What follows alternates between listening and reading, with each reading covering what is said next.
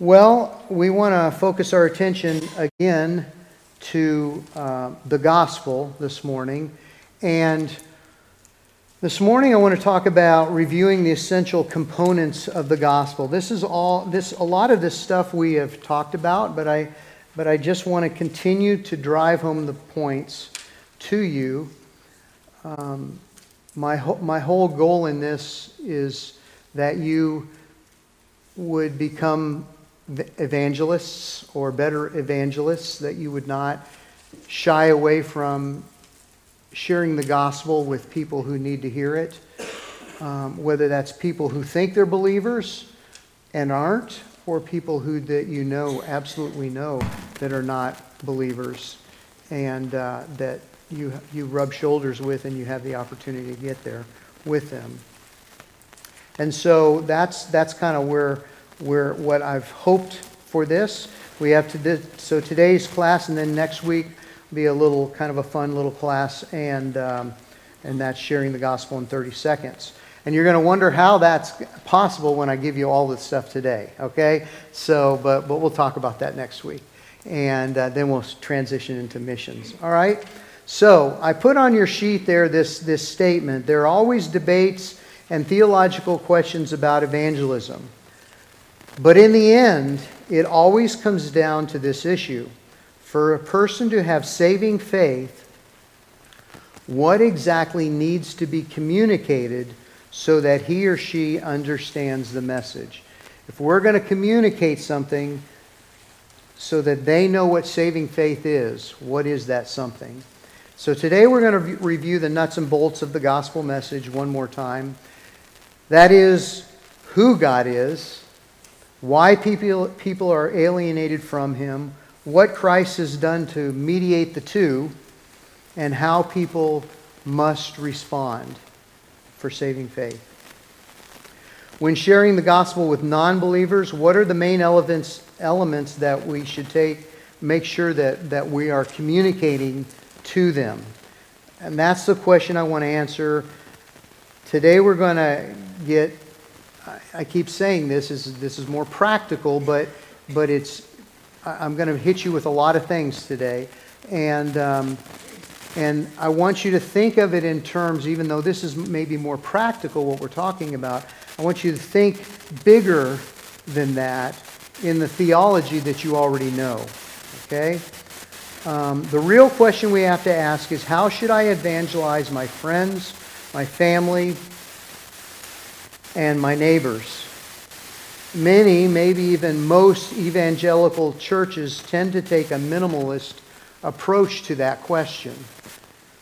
Unfortunately, what used to be a real desire to express the heart of the gospel clearly has now been replaced by kind of this condensing of the essentials of the message to kind of the most basic terms or expressions or phrases. The gospel that Paul called the power of God for salvation to everyone who believes includes all the truth about Christ. It has to. Somehow the evangelical church has managed to make the gospel a plan of salvation. We've talked about this before. A plan of salvation. We've reduced the message to a list of facts that we can give in the fewest possible words, and then we've done our gospel duty. You've probably seen some of these or heard some of these plans of salvation, like 6 steps to peace with God, 5 things God wants you to know, 4 spiritual laws, 3 truths you can't live without, 2 ways to live, or 1 way to heaven. Another trend which can be just as dangerous is to reduce evangelism to a memorized dialogue. To reduce evangelize to a memorized dialogue. Most evangelism training classes consist of having Christians memorize a series of questions.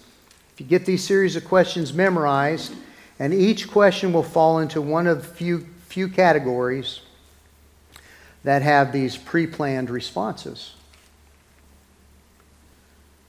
It's not that's necessarily wrong or in error, that in of itself.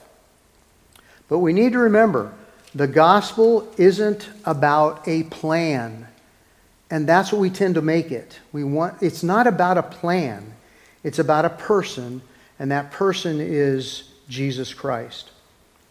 So here's the problem. The gospel isn't a message that can be capsulated or abridged or shrink-wrapped and then offered as some generic remedy for every kind of sinner.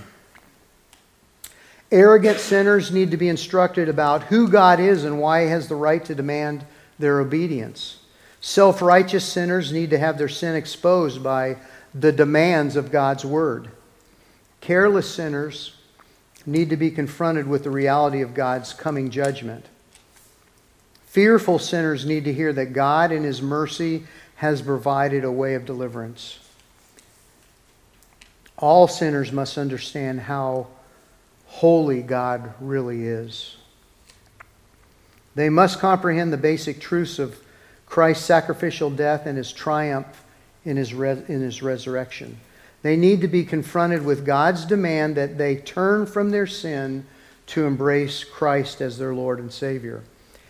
And in all of the examples of Jesus and the apostles' evangelism, whether you evangelizing, whether you say that's to individuals or to crowds, there's no two incidents where they presented the message in the exact same way, with the same terminology.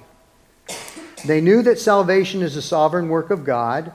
They knew their role was to preach truth. They knew the Holy Spirit would apply it individually to the hearts of those who would believe. The form of the message, though, will vary in each case, but the content must always drive home the reality of God's holiness and the helpless condition of the sinner. We can't forget that. And so we've talked about that over and over. But then it points sinners to Christ as a sovereign but merciful Lord, the one who's purchased full atonement for all who would turn to Him in faith. Christians today are often cautioned not to say too much to the lost. Don't use certain things. Certain spiritual issues are labeled taboo when speaking to unsaved people. We're told that God's law, Christ's lordship, turning from sin, surrender, obedience, judgment, and even hell can't be included in the gospel presentation because that would add something to the offer of God's free gift. What this actually has done is undercut the power of the message of salvation. It's also populated the church with converts whose faith is counterfeit and whose hope hangs on phony promises.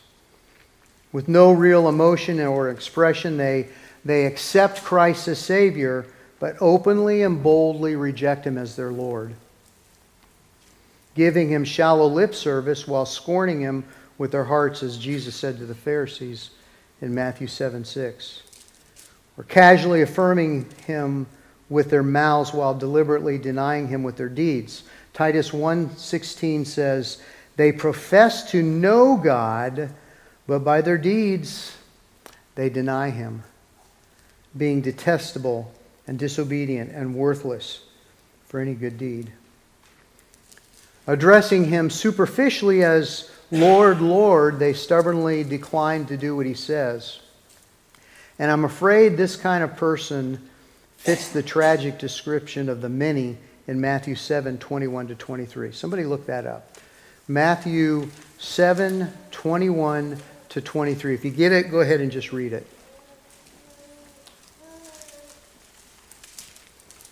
Matthew 7:21-23.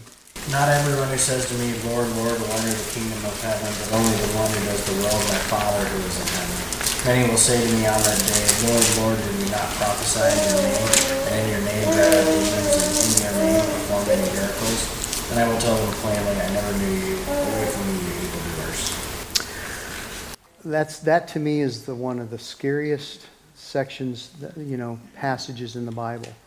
It's scary. You think You think you're saved. You think you're doing all of the right things.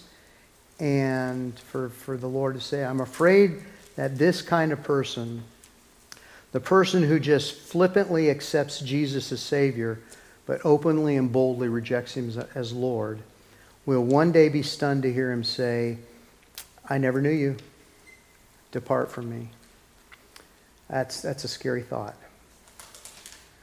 So, what should we say when proclaiming the gospel? There are many helpful books that give guidelines of how to witness. They're cool things, ways that are kind of tricking people into these kind of things. And I'm not saying that's all bad. But in this class, I want us to focus on issues relating to the content of the message. Because really, that's the most important thing. The content of the message we're called to share with unbelievers. That's why I haven't given you all these many methods out there. I've given you a gospel presentation. I think this is because that is something that we've talked about over and over and over, and those are the elements that we need to deal with. But if we really want to articulate the gospel as accurately as possible, what are those points that we need to make clear? So, I've given you a list of truths on your sheet there about the gospel that you, as an evangelist, should try to include in every conversation that is about the gospel. So, it's not necessarily in chronological order. It's just a list of what you want to communicate. And at some point, if you're talking to somebody about the gospel, having a discussion about it. And there's a lot that I'm going to give you here. That's why most everything's written out, because we're going to fly through this really fast. I'm going to ask you to look up the verses, so you might as well just start looking up and grab one, and by the time we're done, everybody here will have read one. All right? So, number 1, teach them about God's holiness. The fear of the Lord is the beginning of wisdom. Much of contemporary evangelism tries to stimulate anything but fear of God in the mind of sinners. For example, God loves you and has a wonderful plan for your life is the opening line of a lot of evangelistic approaches today. That kind of evangelism is far from the image of God who we just read the verse, must be feared. God's holiness is the only remedy to that kind of thinking.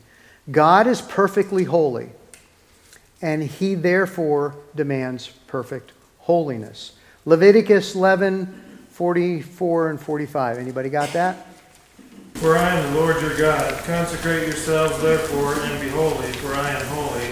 And you shall not make yourselves unclean with any of the swarming things that swarm on the earth. For I am the Lord who brought you up from the land of Egypt to be your God. Thus you shall be holy, for I am holy. Pretty clear. 1 Samuel 2:2. There is none holy like the Lord, for there is none beside you. There is no rock like our God. So who is as holy as the Lord? None. 1 Samuel 6:20. And the men of Beth Shemesh asked, who can stand in the presence of the Lord, this holy God? To whom will the ark go up from here? Who can stand in the presence of this holy Lord God? 1 Peter 1:16. Because it is written, you shall be holy, for I am holy. Yep. Hebrews 12:14. Strive for peace with everyone, and for the holiness without which no one will see the Lord. Yeah, without holiness, no one's going to see the Lord. Exodus 25. You shall not worship them or serve them, for I, the Lord your God, am a jealous God, visiting the iniquity of the fathers on the children, on the third and the fourth generations of those who hate me. Yeah, so first thing we need to do is teach them, somehow we need to talk to them about the fact that God is perfectly holy. That's His standard, holiness. And so that has to be included in what we talk to people about. Because if they don't see that, then they can't see the next point, and that is show them their sin. Gospel means good news. What makes it truly good news is not just that heaven is free, but that sin has been conquered by God's Son. Today the gospel has become something other than a remedy for sin. Salvation is offered as an escape from punishment, life insurance plan. God's plan has for a wonderful life, a way to be fulfilled, whatever that means. An answer to life's problems, a promise to free forgiveness. And all those things are true in a sense, but they're byproducts of redemption, not the main issue of the gospel itself. When you don't address sin, the promise of a divine blessing cheapens the message. We've just set the standard, and that's holiness. So we introduce sin into that as us, man. In Scripture, evangelism often begins with a call to repentance and obedience. In Scripture, evangelism often begins with a call to repentance and obedience. So, does anybody have Mark 1:15? And saying, the time is fulfilled and the kingdom of God is at hand. Repent and believe in the gospel. Repent. Paul wrote in Romans 10:9. Anybody got that? That if you confess with your mouth Jesus as Lord and believe in your heart that God raised him from the dead, you will be saved. And then Peter preached in Acts 2:38. Peter replied, repent and be baptized, every one of you, in the name of Jesus Christ, for the forgiveness of your sins, and you will receive the gift of the Holy Spirit. And John wrote in John 3:36. Whoever believes in the Son has eternal life. Whoever does not obey the Son shall not see life, but the wrath of God remains on him. The writer to the Hebrews said in Hebrews 5:9 that Christ did what? Somebody read that? And being made perfect, he became the source of eternal salvation to all who obey him. Yeah. He's the author of eternal salvation to those who obey him. So there is a repentance and obedience there. Last, James wrote in James 4:7-8. Submit yourselves then to God, resist the devil, and he will flee from you. Come near to God, and he will come near to you. Wash your hands, you sinners, and purify your hearts, you double-minded. So there's obedience, there's repentance there. The Bible never cautions against preaching repentance, obedience, righteousness, or judgment to unbelievers. John 16:8 says of the Holy Spirit, and he, when he comes, will convict the world concerning sin and righteousness and judgment. If we want to follow a biblical model, we can't ignore sin. We cannot ignore sin or righteousness or judgment, because they're the very subjects that the Holy Spirit uses to convict the unsaved according to John 16:8. So I don't think we can omit them from the gospel message and still call it a gospel message. Can we really tell sinners they don't have to turn from their sin and then call that evangelism? I mean, that's how silly it becomes. Can we reduce the gospel message to simply accept Christ and still believe we are evangelistic? Sin makes true peace impossible for unbelievers. Isaiah 57:20-21. But the wicked are like the tossing sea, for it cannot be quiet, and its waves toss up refuse and mud. There is no peace, says my God, for the wicked. No peace. True peace is impossible for unbelievers. All have sinned. Romans 3:10-11. As it is written, there is none righteous, not even one. There is none who understand. There is none who seeks for God. according to this verse, nobody's able to claim they're going to heaven because they're a good person. Right? But we hear that a lot. Sin makes the sinner worthy of death, James 1:15 and Romans 6:23. Then desire, when it has conceived, gives birth to sin, and sin, when it is fully grown, brings forth death. Yeah, sin brings forth death. Romans 6:23. For the wages of sin is death, but the free gift of God is eternal life in Christ Jesus our Lord. Pretty clear. The wages of sin is death. Sinners can do nothing to earn salvation. Isaiah 64:6. But we are all like an unclean thing, and all our righteousness are like filthy rags. We all faded as a leaf, and our iniquities, like the wind, have taken us away. So we are, all our righteousness, the things that we can muster up on our own are like filthy rags. Very descriptive point there. But they're also like wither like a leaf. Maybe in our context, I don't know. Do corn stalks have leaves? What are those things that blow around? Are they leaves? Really? Okay. All right. There we go. There we go. There's a illustration at home. They're in my yard and I don't have corn, but they wither like a leaf, and the wind just takes it away. Romans 3:20. Because by the works of the law no flesh will be justified in his sight, for through the law comes the knowledge of sin. Yeah, so even the law, keeping the law, those legalistic things, doesn't produce salvation to a person. Galatians 3:16. The promises were spoken to Abraham and to his seed. The scripture does not say, and to seeds, meaning many people, but and your seed, meaning one person who is Christ. Is that Galatians 3:16? Okay. All right, I wrote it down wrong. But the point here is sinners can do nothing on their own. There's no special handshake. There's no legalistic thing that we can do. There's no being too good. There's nothing we can do on our own. We can't do it on our own. Sinners are therefore in a helpless state, Hebrews 9:27. And inasmuch as it is appointed for men to die once, and after this comes judgment. So we're in a helpless state.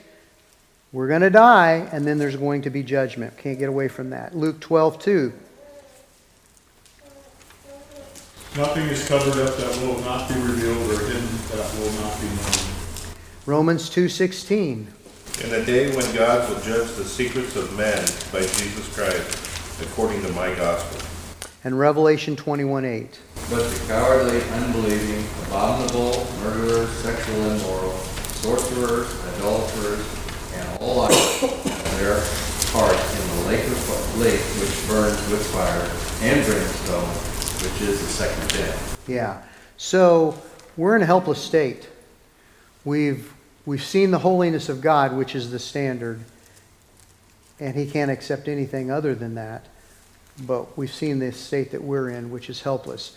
So number 3, instruct them about Christ and what He has done.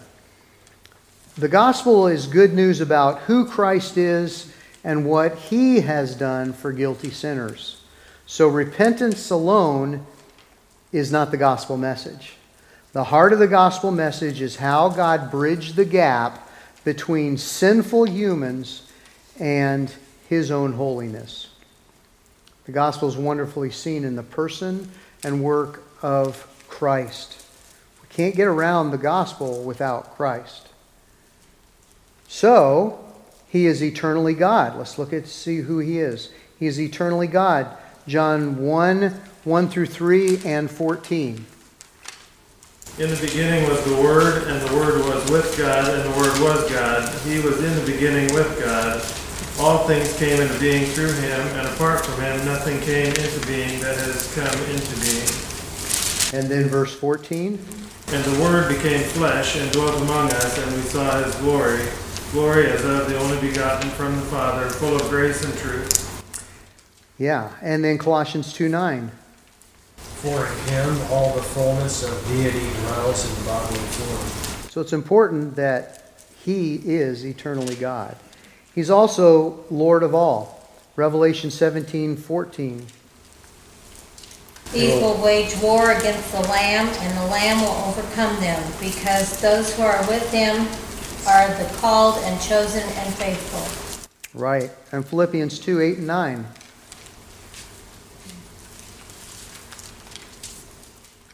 And being found in appearance as a man, he humbled himself and became obedient to death, even death on the cross. Therefore God exalted him to the highest place and gave him the name that is above every name. And verse 11 says his name is what? Anybody? Lord, right. So Acts 10:36, he is Lord of all. So he also became a man, Philippians 2:6 and 7. Who is there at Philippians? Who, being in very nature God, did not consider equality with God something to be grasped, but made himself nothing, taking the very nature of a servant and being made in human likeness. So he became a man, a real man, and he is completely pure and sinless. Hebrews 4:15. For we do not have a high priest who is unable to empathize with our weaknesses, but we have one who has been tempted in every way just as we are, yet he did not sin.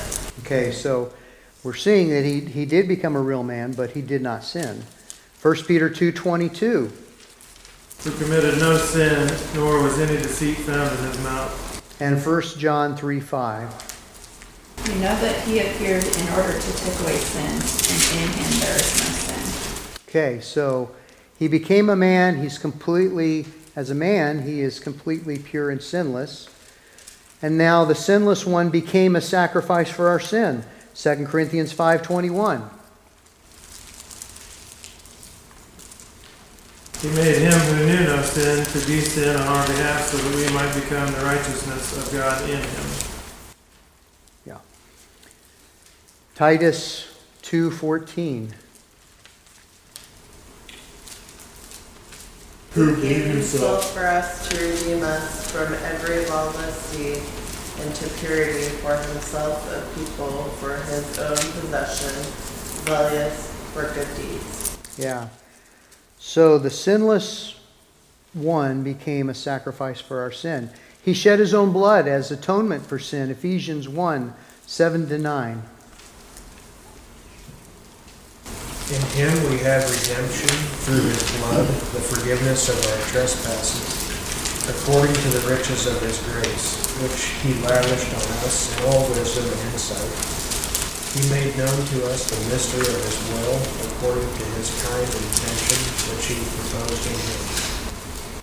Because of his kindness in him, we have redemption through his blood. Forgiveness of our trespasses. It's great. Revelation 1:5. And from Jesus Christ, who is the faithful witness, the firstborn from the dead, and the ruler of the kings of the earth. Okay, I wrote that one down wrong too. He loved us and released us from our sins by his blood. Is that next? Yes, to him who loves us, he has freed us from our sins by his blood. Okay, all right. So he shed his own blood as an atonement for sin. That is the atonement. And his blood that he shed on our behalf. He died on the cross to provide the way of salvation for sinners. 1 Peter 2:24. Who himself bore our sins in his own body on the tree, that we have died to sins, might live for righteousness, by whose stripes you were healed. Yeah, so he died on the cross to provide the way for sinners. Colossians 1:20. By him to reconcile all things to himself, by him, whether things on earth, things in heaven, having made peace through the blood of the cross. He died on the cross to provide the way for sinners, salvation for sinners, and he rose triumphantly from the dead, Romans 1:4. Who was declared the Son of God with power by the resurrection from the dead, according to the Spirit of holiness, Jesus Christ our Lord. Romans 4:5. And to the one who does not work but believes in him who justifies the ungodly, his faith is reckoned as righteousness. Yeah. 1 Corinthians 15:3-4. For I delivered to you as of first importance what I also received, that Christ died for our sins according to the Scriptures, and that he was buried, and that he was raised on the third day according to the Scriptures. So he died, was buried, he was raised, and now he makes a way for reconciliation with God. Isaiah 1:15 says, "So when you spread out your hand in prayer, I will hide my eyes from you. Yes, even though you multiply prayers, I will not listen. Your hands are covered with blood." Listen, sinners are separated from God because of their sin. Isaiah says they have no access to him through prayer. Ephesians 2:12 says, "Remember that you were at that time separate from Christ, excluded from the commonwealth of Israel, and strangers to the covenant of promise, having no hope and without God in the world." They are alienated from the fellowship experienced by those who know their Heavenly Father. But Christ's death and resurrection make it possible for people to be reconciled to God. Christ's death and resurrection make it possible for people to be reconciled to God. 1 Peter 3:18 says, "For Christ died for sins once for all, the just for the unjust, so that he might bring us to God, having been put to death in the flesh, but made alive by the Spirit, in the Spirit." The next thing we need to tell them is what God demands of them. We've taught them about God's holy. We've told them about God's holy. We've instructed them about Christ and what he has done. We've told them about what God, now we need to tell them what God demands of them. Repentant faith is required. It's not just a decision to trust Christ for eternal life. It's a forsaking of everything else we trust and turning to Jesus Christ as Lord and Savior. That's important to kind of grasp. It's not just a decision for Christ for eternal life. It's forsaking everything else we trust and turning to Jesus as Christ as Lord and Savior. At the center of evangelism is a call for a person to stop being a slave of sin and become a slave of God. That's the whole point. So let's look at repent, Ezekiel 18:30. Somebody got that? Therefore, O house of Israel, I will judge you, each one according to his ways, declares the sovereign Lord. Repent, turn away from all your offenses, then sin will not be your downfall. A call to repent. Acts 17:30. Therefore, having overlooked the times of ignorance, God is now declaring to men that all people everywhere should repent. Acts 26:20. But declare first to those in Damascus, then in Jerusalem, and throughout all the region of Judea, and also to the Gentiles, that they should repent and turn to God, performing deeds in keeping with their repentance. So what does God demand? He demands repentance. He also demands a person to follow Jesus. If Luke 9:23. And he was saying to them all, if anyone wishes to come after me, he must deny himself and take up his cross daily and follow me. And John 12:26. Whoever serves me must follow me, and where I am, my servant will be also.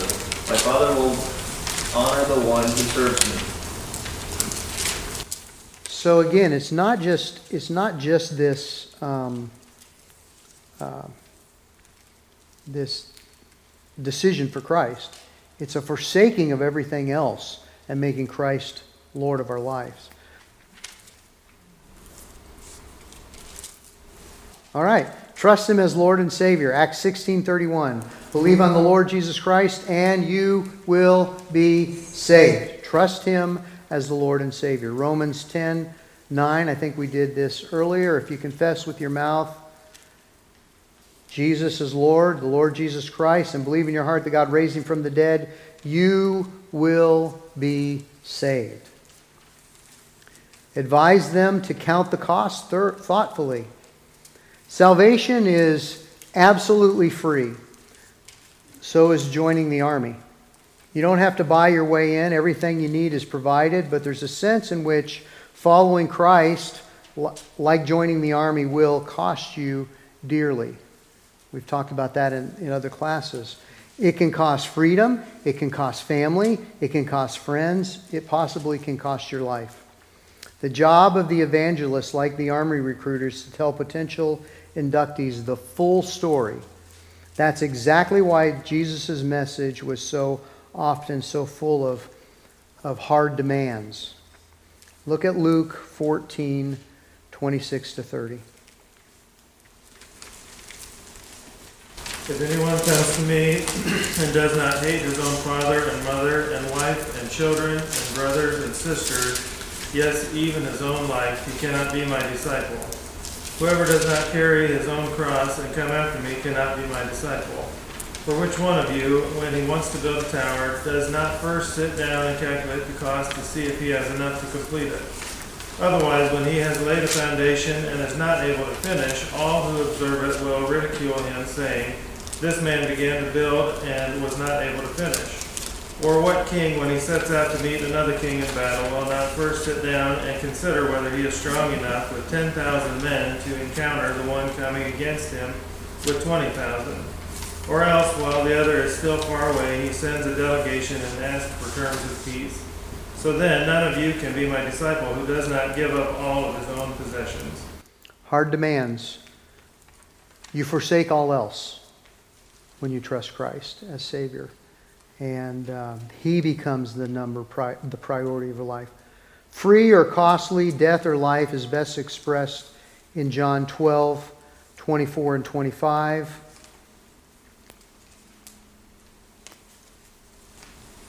Truly, truly, I say to you, unless a grain of wheat falls into the earth and dies, it remains alone. But if it dies, it bears much fruit. Whoever loves his life loses it. Whoever hates his life in this world will keep it for eternal life. The cross is central to the message, to the gospel message because of its graphic message. It includes the awfulness of sin. It's awful. Sin is awful. We are nothing more than dirty, rotten, stinking sinners. The understanding of God's wrath against sin is graphic. The efficacy of Jesus' work in crucifying the old man. A.W. Tozer wrote, "The cross is the most revolutionary thing ever to appear among men. The cross of Roman times knew no compromise. It never made concessions. It won all its arguments by killing its opponent and silencing him for good. It spared not Christ, but slew him, the same as the rest. He was alive when they hung him on that cross and completely dead when they took him down 6 hours later." That was the cross that first time it appeared in Christian history. Another person said, "The cross always has its way. It wins by defeating its opponent and imposing its will upon him.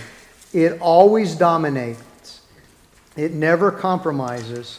It never dickers nor confers, never surrenders a point for the sake of peace. It cares not for peace. It cares only to its end, its opposition as fast as possible." With perfect knowledge of all of this, Christ said in Luke 9:23, If any man will come after me, let him deny himself and take up his cross daily and follow me.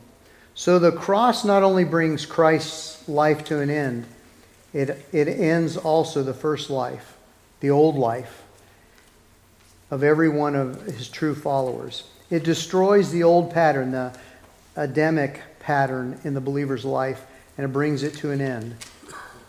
Then the God who raised Christ from the dead raises the believer and new life begins.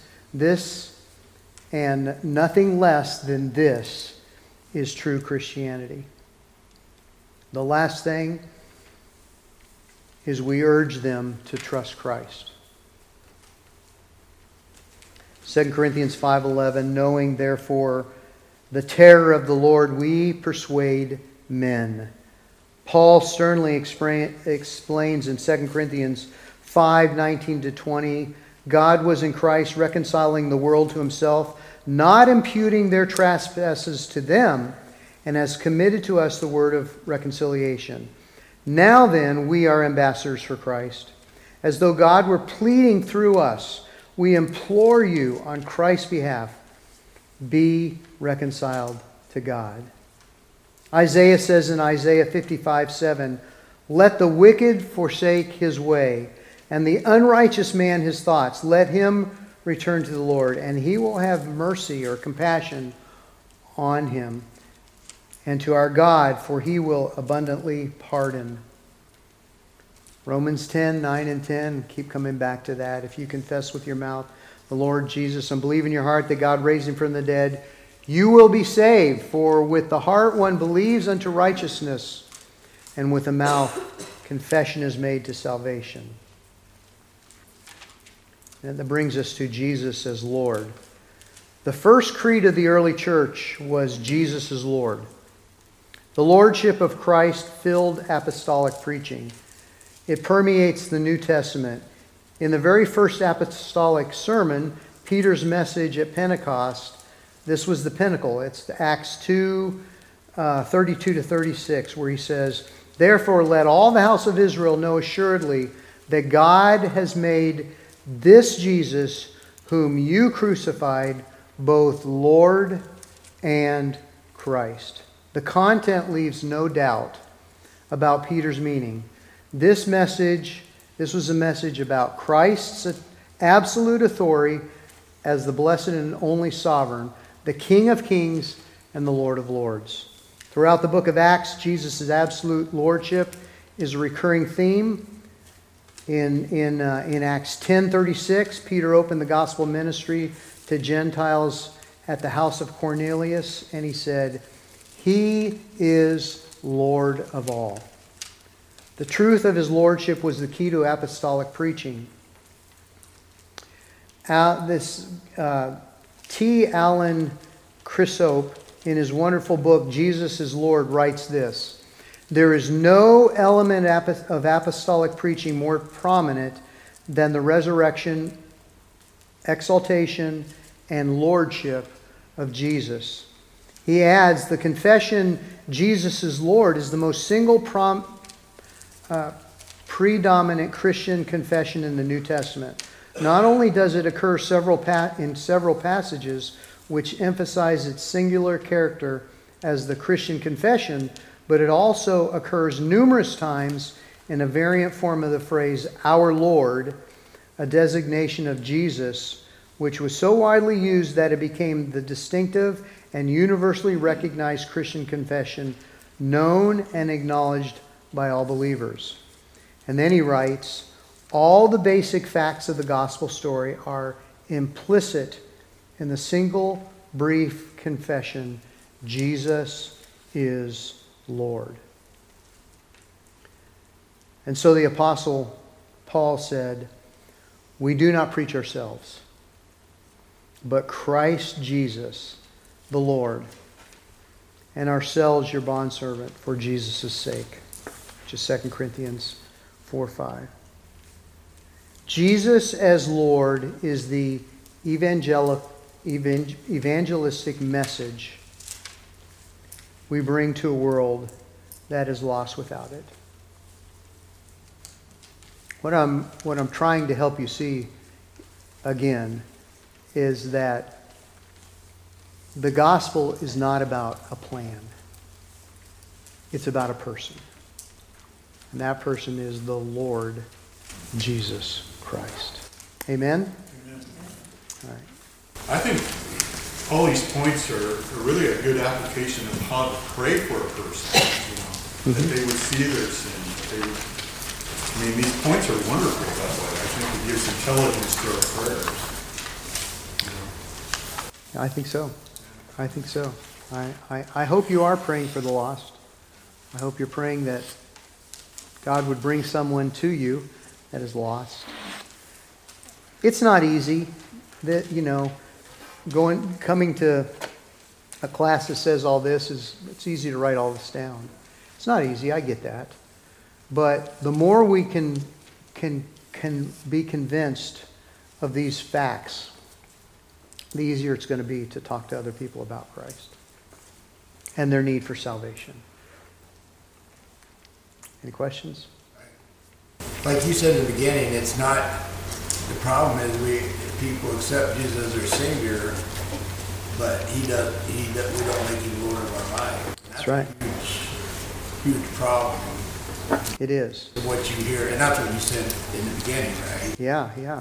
Yeah. And that's that Matthew 7 passage. That's the scary passage. You might know who Christ is and Jesus is, and you have these the Pharisees had a knowledge and did all these things in the name of Christ, but they didn't. He wasn't their Lord. I like your likening it to joining the army. When you join the army, it's like they got you. They own you. And they're going to tell you where to go, where to live, what work to do. But they feed you. They take care of you. You don't have anything you don't need. The equipment, in spite of all the grumbling you hear, is very adequate for the job that you've been given to do. And even when we take a job, we recognize our boss, our employer, he owns us for 40 hours a week or 50 hours a week. And we don't seem to have trouble submitting to that. And then we come to the Lord and say, yeah, but my life is my own. And the Bible says our life is not our own. It is His. And we want to keep crawling off the altar and remain autonomous about what we do, where we go, and so forth. So, yeah, just to piggyback on Gary, yeah. The term Lord means master, boss, owner. Yeah. A slave of God. We are.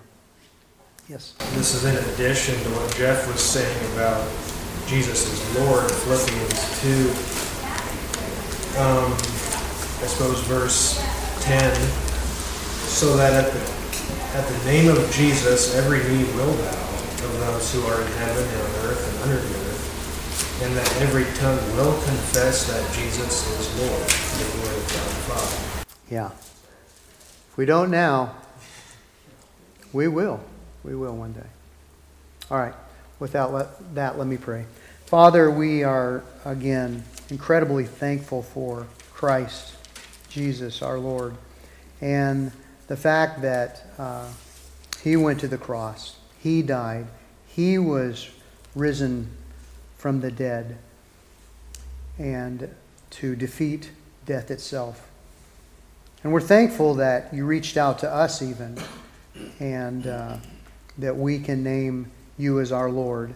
And Father, as we get caught up in what the world around us is, help us to not forget that You are our Lord. And the things that are around us are just temporary things. And so cause us to be faithful, obedient, servants of You. And we'll thank You for that. It's in Christ's name that we pray. Amen.